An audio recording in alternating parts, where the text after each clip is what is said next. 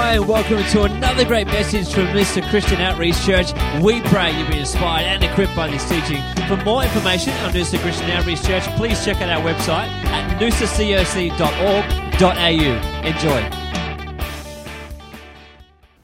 Enjoy. Look, it's a pleasure to be here. I've set myself a bit of a mission. It's not something that I can certainly achieve. It's only something that the Holy Spirit can bring about. But Josh is right. I certainly do have a heart for this church, and I'm bringing this message as an elder, as a friend and a brother, and I hope it's received that way. And as that, just talking of brothers and brotherhood, I'd just like to give a warm welcome back to Colin Pettit up the back there. He's told me that he just wants to keep a low profile, so we won't embarrass him too much, but I don't know about you, but I just find that if there's somebody that I'm connected to, which is everybody in the church, if I find that that person is gone, like they're just sort of, maybe not gone in spirit so much, but they're gone bodily from our congregation, I feel that something is missing. I feel on edge, and it's always great to see that reconnection back here again. It's great. I just love Michael and Diane, just seeing them, drop in from time to time, and just again bless us with their presence. It's great. And just to start off, this is just something that, as we were worshipping, just come to my mind, and I think it'd be a really good thing if we could just start off by just closing our eyes. Just close your eyes. I'm going to ask you to use your imagination.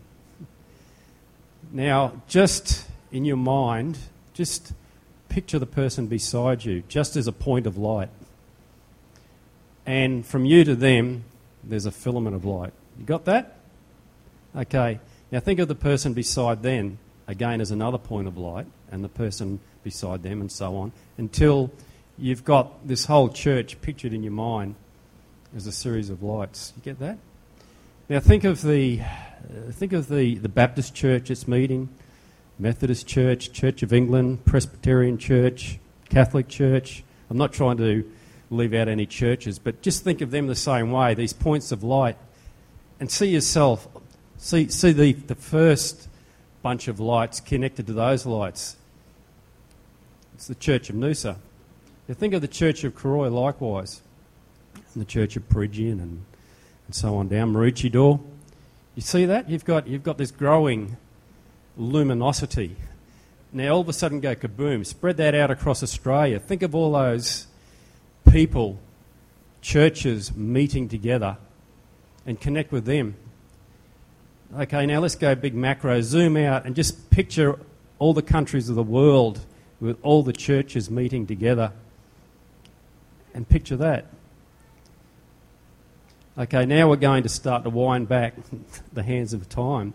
Think about the people that sat in those chairs, or sat on those dirt floors, or squatted in the corners of those the churches right around the world 10 years ago, 20 years ago, 30 years ago, 100 years ago, 1,000 years ago, 2,000 years ago. This is the Church of Jesus Christ. This luminous ball of light is what we're all connected to. Those bonds, those luminous filaments don't just extend in space, they extend back in time. Because we're talking about an eternal body. Every person that joins with Jesus Christ joins with him in eternity and joins with each other. So open your eyes, please. Sorry, didn't know you were so obedient.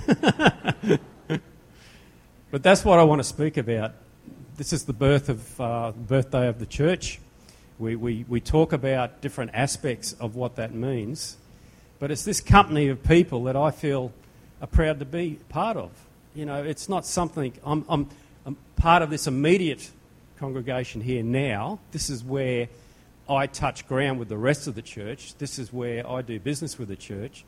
But I don't exclude, in my understanding of church, all the other churches that are meeting today, or yesterday or whatever day, or with any of the other churches that have met in the past. We are united. But what unites us? What unites us? Now, I know that most of you will go, oh, well, it's the Holy Spirit, and you're right. You're right. But I want to speak about something even more fundamental than that. And that's the task I've set myself. It's to me, it's sort of like the elephant in the Bible. And I don't mean like when I open it up because it's an awareness, I guess, that God has brought me into. I see it all the way through, but I see it as an elephant. I don't see it as the toenail of an elephant or the tusk of an elephant or the big flappy ear of the elephant. I see it as the elephant. And I'm not saying that it's something we're avoiding. It's certainly not that. It's just because it is so big and enormous, we just haven't actually grasped the whole of it in this church. And I don't think that after I walk down off this platform, it'll have changed too much more, but I'm hoping that at least I can introduce you to the idea. And as the Holy Spirit brings the revelation and brings the inspiration that only He can, that you'll start to grasp this concept. So let me ask you, just by way of introduction, I've given you a bit of a nice picture of how I see the church. What is the church to you? What do you believe the church is? What do you believe your role is in the church? And how important is the church to you? So let me ask you this. To you, is the church what we do here on Sunday morning? We're going to get past the silly bit about, is the church the building of the people? We won't even go there. But is the church the people sitting in their homes during the week? Is the church what we do on Sunday morning? Is the church a group of people as individuals, or is it the group of people as a congregation? But let's go a little bit further. What then is my responsibility to the church? That filament that joins me to that next person, what is that, and how strong is it, and how necessary is it? I mean, can I be part of the church if I don't actually come on Sunday morning? What about if I don't want to come on Sunday morning? Does that mean I'm not part of the church? And what about if I just skip every second Sunday? Is that sort of going to weaken that bond I have with the church? These are questions that I'm asking you, because these are questions that I've asked myself. And it's these questions that have led me, I guess, on a bit of a journey that's brought me to where I am today. Because I have to admit that my original relationship and understanding of the church was very immature. And I saw the church as something that was perhaps a bit corrupt, perhaps, man-made, an institution, a construct. That's one of the words that was used in some of the books I was reading. It was this sort of thing, and because of that, my commitment to the church and my love for the church was affected by my belief. Now, have you ever seen that? Do you understand that connection between what you believe and what you do? Have you seen that? If you allow yourself to believe this, it permits you to do that. But if you go, no, that's not wrong, I can't believe that because this is what the Word of God says, then there's this thing called a conscience, which is empowered by the Holy Spirit, that will go, well, hang on, you can't do that anymore. How can you believe this and do that? Do you understand the dilemma? So if what you believe allows you to do a certain thing, and I can convince you that what you believe is not actually truthful, will you change your position? You have to. You have to. So as I said, I don't think I can do a real lot here, and I don't intend to, but I think I'll at least start by trying to introduce, to the best of my ability, a general understanding of covenant. Because to me, that filament that connects everyone is called covenant. And when I look at the Bible, I pick this up and I don't see it as the Bible, I see it as the book of covenant. Now, the reason I say that is both, it has a very factual grounding to it. For instance, the Bible, as you know, is divided into two pieces. You've got the Old Testament and the New Testament. But if we remove that word testament and we put in covenant, because testament and covenant come from the same Greek word diatheke, it could be translated either way, but because of certain choices that were made right back in the time of Jerome, hang on, this is the historian bit coming into it, yeah. They decided that they call it testaments instead of covenants, but the word could easily have been kept as covenant. So this here is the book of covenants, or more particularly, or more specifically in my opinion, the book of covenant. Covenant. That's what it's about. And it's there from the very first page right through to the very end. I can't explain how I can support that argument. I can just say to you that I could, if I had the time, I don't. So you're just going to have to go with it. It's okay? So a book of covenant. Groovy. What's a covenant? What's the big deal? Yeah, 70s. Yeah, I know. But if you understand the concept of covenant a little bit better, then I think you'll understand what the connection is between you and you and you and you and you and you and you, right across the whole world. And it might help you gain a better understanding then of what your commitment is, what your obligations are, and how we're all interrelated in this. So is that okay? Everybody with me so far? Belinda, give me a wave when I no, not yet. If I start to waffle, she'll do that. Okay, so I can't actually take you through bit by bit through the Bible and explain this to you. I did it in my mind. I had a perfect sermon worked out on this walk I did. As I was coming back to the car, we were just having the wind up at the very end of it. Unfortunately, it was over 2 hours long, so I've had to wind it back a bit. So in your mind, I'm going to use your Bible knowledge. I know you've got this in your head. You've got it in your Bibles there. I'm going to give you the chapters, and you can write them down so you can go away and study to make sure that I'm not telling you a fib. Okay, good idea. Thank you. So, when we come to covenant, if we're reading through the Bible, we open up at Genesis and we work our way through, there are several covenants there, but you don't pick them up until chapter 9. Chapter 9, you come to the story of Noah, and you'll see that after the flood, well, actually started before the flood, but after the flood, in the last part of chapter 8, first part of chapter 9, God comes to Noah and says, Noah, I want to make a covenant with you. This is the simplified version. And this is what I'll do. I'm not going to flood the world again. I'm not going to destroy the world again by water. Everything's cool. You don't have to worry. When you step outside your cave or your tent or your hut or whatever, and you see it going all cloudy, you don't have to break out into a cold sweat. You're not going to go through that again. There's going to be seasons. There's going to be this. There's going to be... You're able to eat the animals now, okay? Animals are there for your food. You don't have to rely just on plants. Sorry, vegetarians, but that's where it changed. And the only thing I require of you is that you go out into the world, multiply, fill it. That's the covenant I will make with you. And then, see, that's the promise of the covenant. So when we come to covenants, we always have a promise. And when I'm talking about covenants now, I'm talking about Bible covenants, okay? Because the world has their own interpretation, but this is Bible covenant. That's all we're interested in. So there's the promise, and then there was general blessings, there's cursings in that, and then there is the sign of the covenant. Now, the sign of the covenant is a very, very interesting part. I didn't quite understand covenants until I started to pick up on the sign of the covenant. Every covenant that God makes, he gives it a sign, and a sign is it's the evidence, it's the seal of the covenant. Sign is the seal of the covenant. So what was the sign that sealed the covenant of Noah? Can anybody tell me? No. You're right. No, you're right. Okay.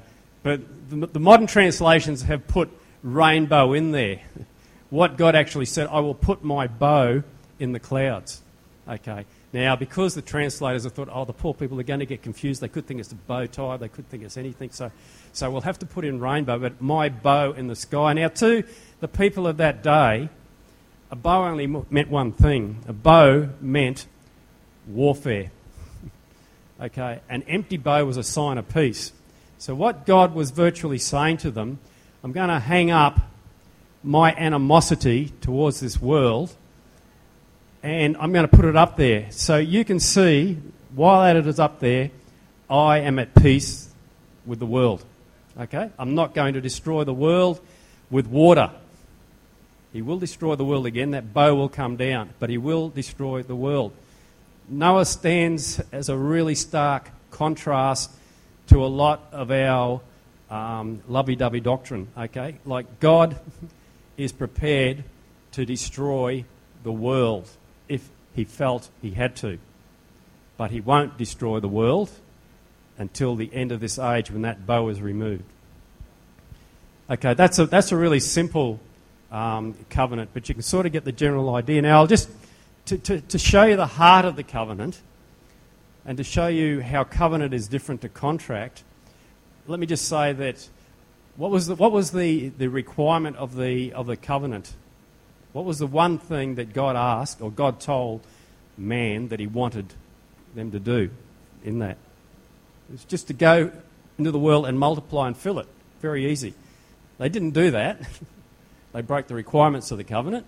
So they quickly decided, well, that's what God wanted. But you'll read in the following chapters how men congregated together on the plains of Shinar, and they decided that they would build themselves a tower, a city, lest they be spread across the earth. The very thing that God did not want was the very thing that man decided he would do. Hadn't learnt the lesson of Adam and Eve. I won't dwell on that, but my point is that the bow is still in the sky. If that was a contract, then it would be null and void, and God would go, I'm sorry, but I'm going to have to destroy you. A covenant doesn't go, well, if you do this and this for me, then I will do that and for you, and if you don't, it's over.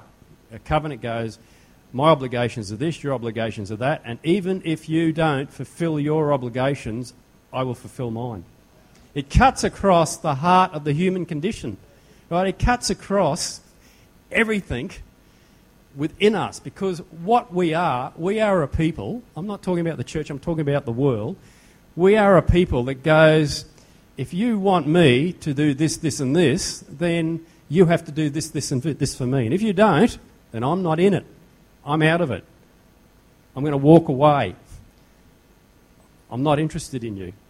You know, if you do this, this and this for me, I will love you. But if you do this, this and this against me, then I will hate you, hurt you, kill you, maim you, walk away from you, leave you. Can you understand the difference? But this isn't covenant. This is the heart of man that covenant cuts across. This is a very, very important fundamental basis for covenant, and it was the one that cut the legs out underneath me. I found that a lot of my reasoning that kept me separated from the church and wouldn't allow me to commit to the church was on the basis of, well, the church isn't doing this, this and this, so I don't want to be part of that. But if I understood my covenant relationship to my brothers and sisters, I would go, okay, the church isn't doing this, this and this. Nonetheless, I have an obligation that I am committed to these people, and I will not walk away. I will not walk away. Do you get it? It's pretty heavy, isn't it? Okay, flick through to, say, chapter 12 of the Bible, and you come to the story of Abram. And in chapter 12, we might actually open up our Bibles and do a bit of reading, because I don't like being up here without reading my Bible. Starting from verse 1. Now the Lord said to Abram, get out of your country, from your family, and from your father's house, to a land that I will show you, and I will make you a great nation. I will bless you. Now when you see things in the Bible like this is covenantal talk, right? If the Lord ever comes to you and says, get you out of your country, because I'm going to bless you, and I'm going to make you a great nation, and I'm going to do this, and I'm going to do that, you know that he's starting to talk covenant with you. So just beware, okay? Learn the sort of lingo that the Lord uses in this. And I will bless those who bless you. I will curse him who curses you. And in you, all the families of the earth shall be blessed. Covenantal language. Blessings, cursings, this is what I'm going to do. Now, this is the very beginning of the covenant that the Lord builds with Abram.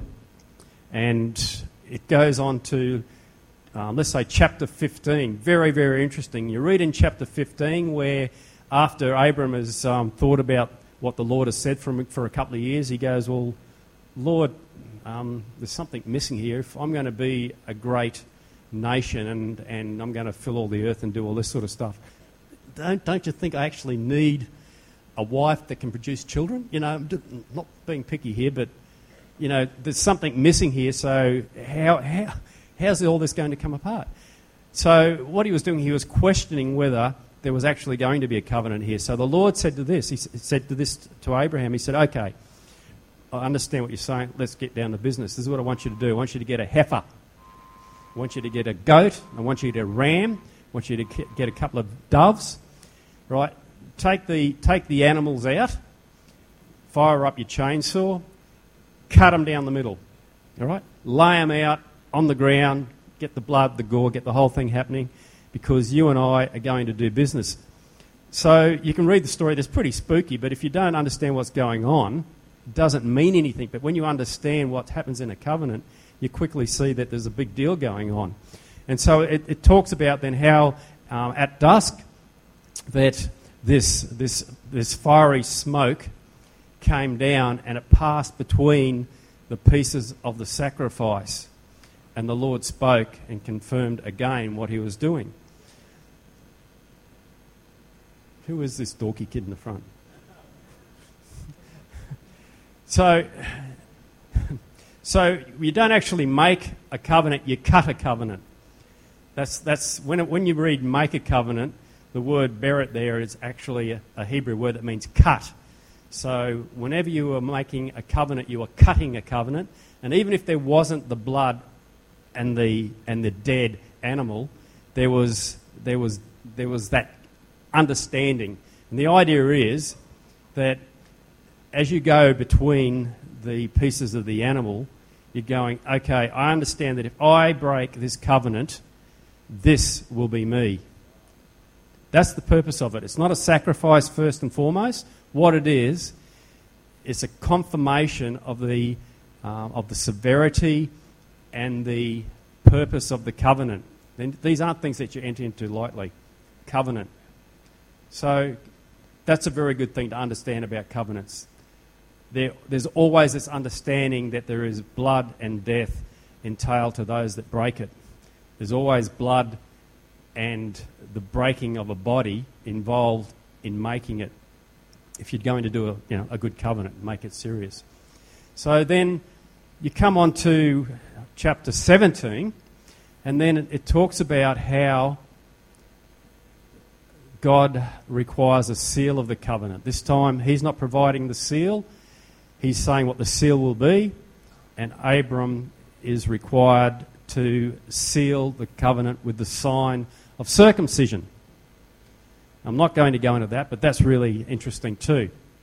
So you can understand again that there's a seal on the covenant of Abraham. Now this covenant endured. It's an enduring covenant that comes right through to this very day. Again, I'm sorry, I can't go into that, but it's still here today. If you go through to the end of Genesis and you hop over to Exodus, very quickly in chapter 2, you can see that God comes to Moses and goes, Moses, this is 400 years later, mind you, Moses, I haven't forgotten that I have made a covenant with Abram, a covenant with his children, and I want to deliver them out of bondage. Because if I don't, then I won't have fulfilled my obligations.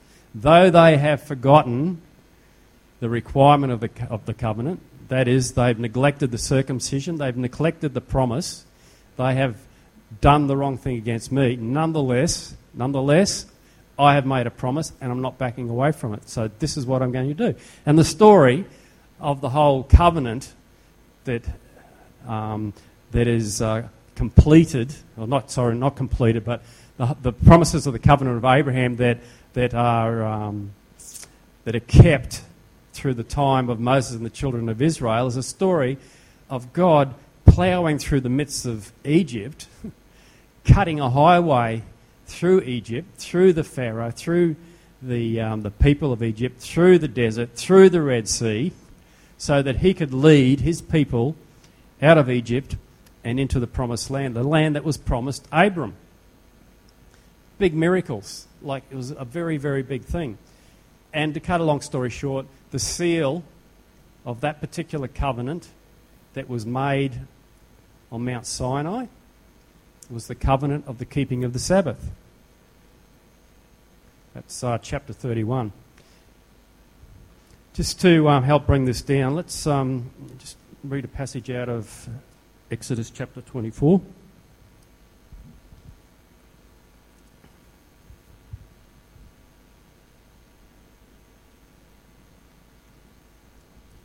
Which I thought I had marked.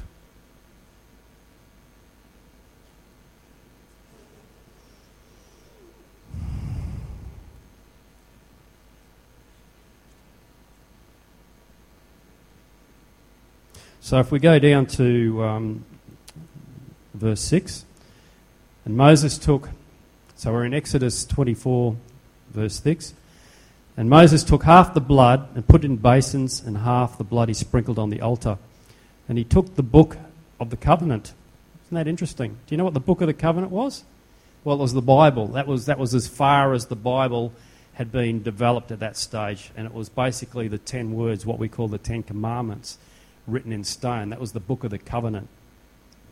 So it's the first time a covenant had actually been written down, because this was something that had a very serious job to do and had to endure.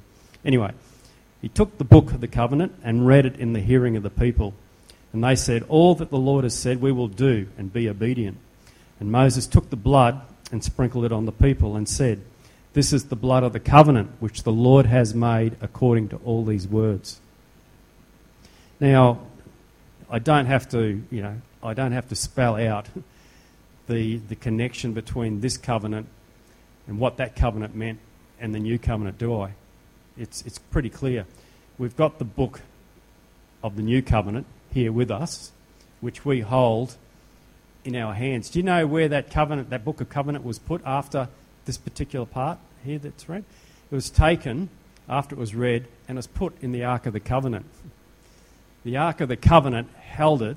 Over the Ark of the Covenant was the Shekinah glory of God. That was the manifest presence of God over the Ark of the Covenant that held the book of the covenant.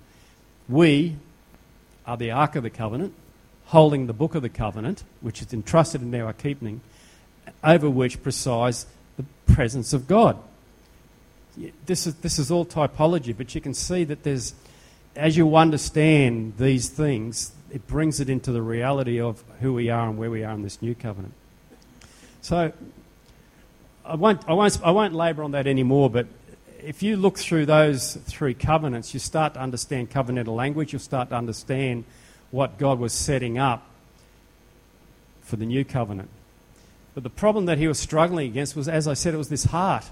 It was this heart of man that constantly wants to go into a contract mode, saying, if you do this and this and this for me, then I will do that, that and that. But covenant works the opposite way. God certainly had his requirements. He certainly had his requirements, but when those people did not keep the law, and when they did not do what the Lord wanted them, he didn't wipe them out. He didn't remove them. He didn't walk away from relationship. He stayed there. I just want to read two more verses, two more passages of Scripture. Jeremiah 31:31.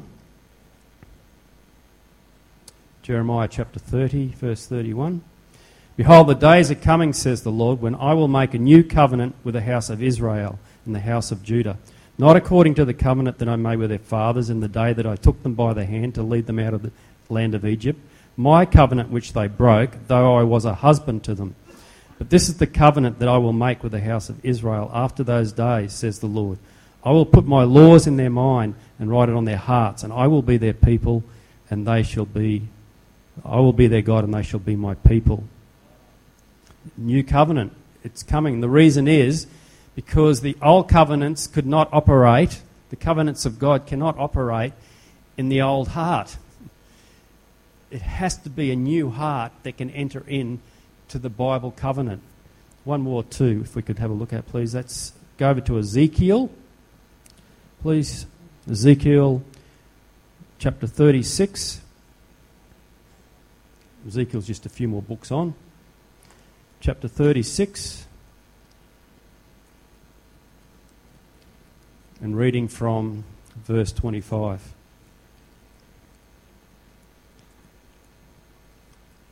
So he's saying, I'm going to take you from the nations, and gather you out of the countries, and bring you into your own land. Then I will sprinkle clean water on you, and you shall be clean. I will cleanse you from all your filthiness and from all your idols. I will give you a new heart and put a new spirit within you. And I will take the heart of stone out of your flesh and give you a heart of flesh. I will put my spirit within you and will cause you to walk in my statutes, and you will keep my judgments and do them.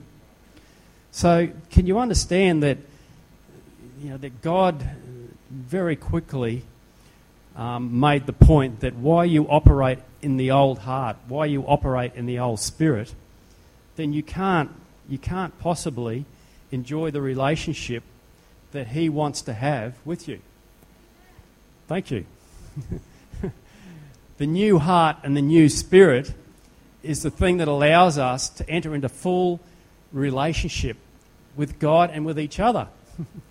We can't have one idea of a relationship with God and not understand that that same form of relationship applies to the people beside us. If we're under covenant to God, then we are a covenant people. And because we are a covenant people, we are covenanted to each other.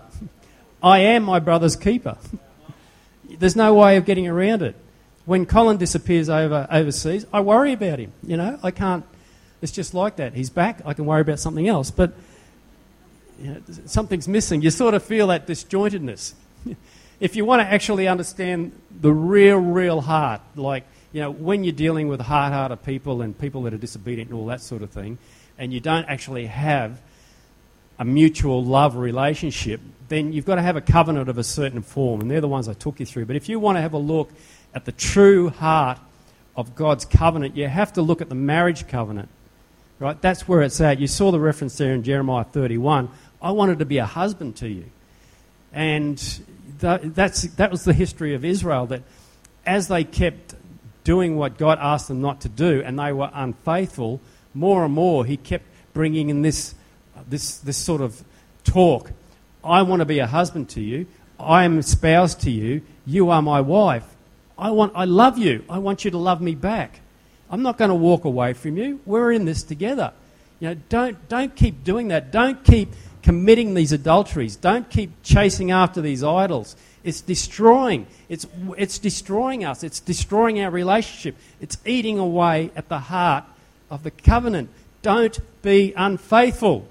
And if there's one thing that responds to the heart of man in its unredeemed form, is faithfulness. It guts across it because man is not faithful and he's in his unredeemed state. In his redeemed state, he is to be faithful. I mean, that is the whole essence of the relationship of God. Faithfulness. Faithfulness. So let's just go back over then in the new covenant very quickly. The new covenant. On the night that Jesus was betrayed, He took bread and He broke it, saying, "This is my body broken for you." He's making covenant. This represents the broken body that you would walk between to make a covenant with a covenantal partner. In the same manner, He took the cup and He said, "This cup is the covenant, the new covenant, in my blood. Drink this as often as you do in remembrance of me." Making a covenant. So we're connected. We have that filament of connection based on covenant with each person in this congregation and across the world. And it endures. So I just wanted to take this moment to give an opportunity to anybody that thinks to themselves, okay, I can see that unless I'm in this covenant, that I'm not under the blood of this covenant, I'm not part of this covenant, and I'm not part of the church. Therefore, I'm in trouble. Because you are. There's only salvation under this covenant. There's only salvation under the blood. There is no other covenant outside this new covenant by which men can be saved. So, this is what I would like to make as an invitation. If you would like to enter into this covenant, this is the time and this is the place. This is the opportunity. Because outside there are only cursings. Inside this covenant there are blessings. And I could spend ages just talking about the blessings. But the principal one you're probably interested in at the moment is eternal life. Outside the covenant there is eternal death. Inside the covenant, eternal life. And then it just gets better and better and better. What does it cost? Well, it costs you your life. Okay, this is not a cheap covenant. But if you hold your life dear, if you think your life is important, you think your life is grand, then you will have to lay down that life to enter in here. But if you think your life is rough, it doesn't have any purpose, there is nothing ahead of you, there's nothing really behind you, you don't have a future, your past is a mess, and you just feel that you don't have any life, this is where the life is, under this covenant. So, what the Bible tells us is that if you believe in your heart and you confess with your mouth that Jesus Christ is Lord and that God has raised him from the dead, you shall be saved. So as part of that confession, I'd ask you to stand up, and if you come to the front here, then we can pray with you and we can explain to you how to enter into this covenant. It's very, very simple. In fact, by standing to your feet, you're halfway there. So, just for a moment, I'm going to invite you to come.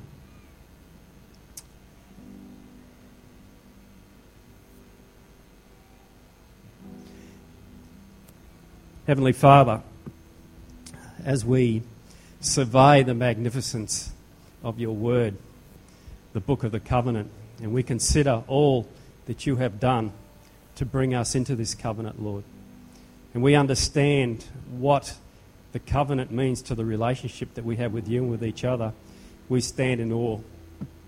We say, what a beautiful thing, what a magnificent thing. Lord, so my prayer is for me and for this church, Lord, that we enter into that covenant, Lord, that we begin to pursue this revelation. We begin to become, in our own hearts, a covenant people, that we settle in our own mind, that we have a covenantal relationship with each other. And Lord, that you begin to teach us more and more what that means. Lord, that the questions about our commitment to this people, Lord, that it begins to be settled and sorted out and understood in the light of covenant. So Lord, we just give you all the praise and all the glory and the honour. In Jesus' name, amen.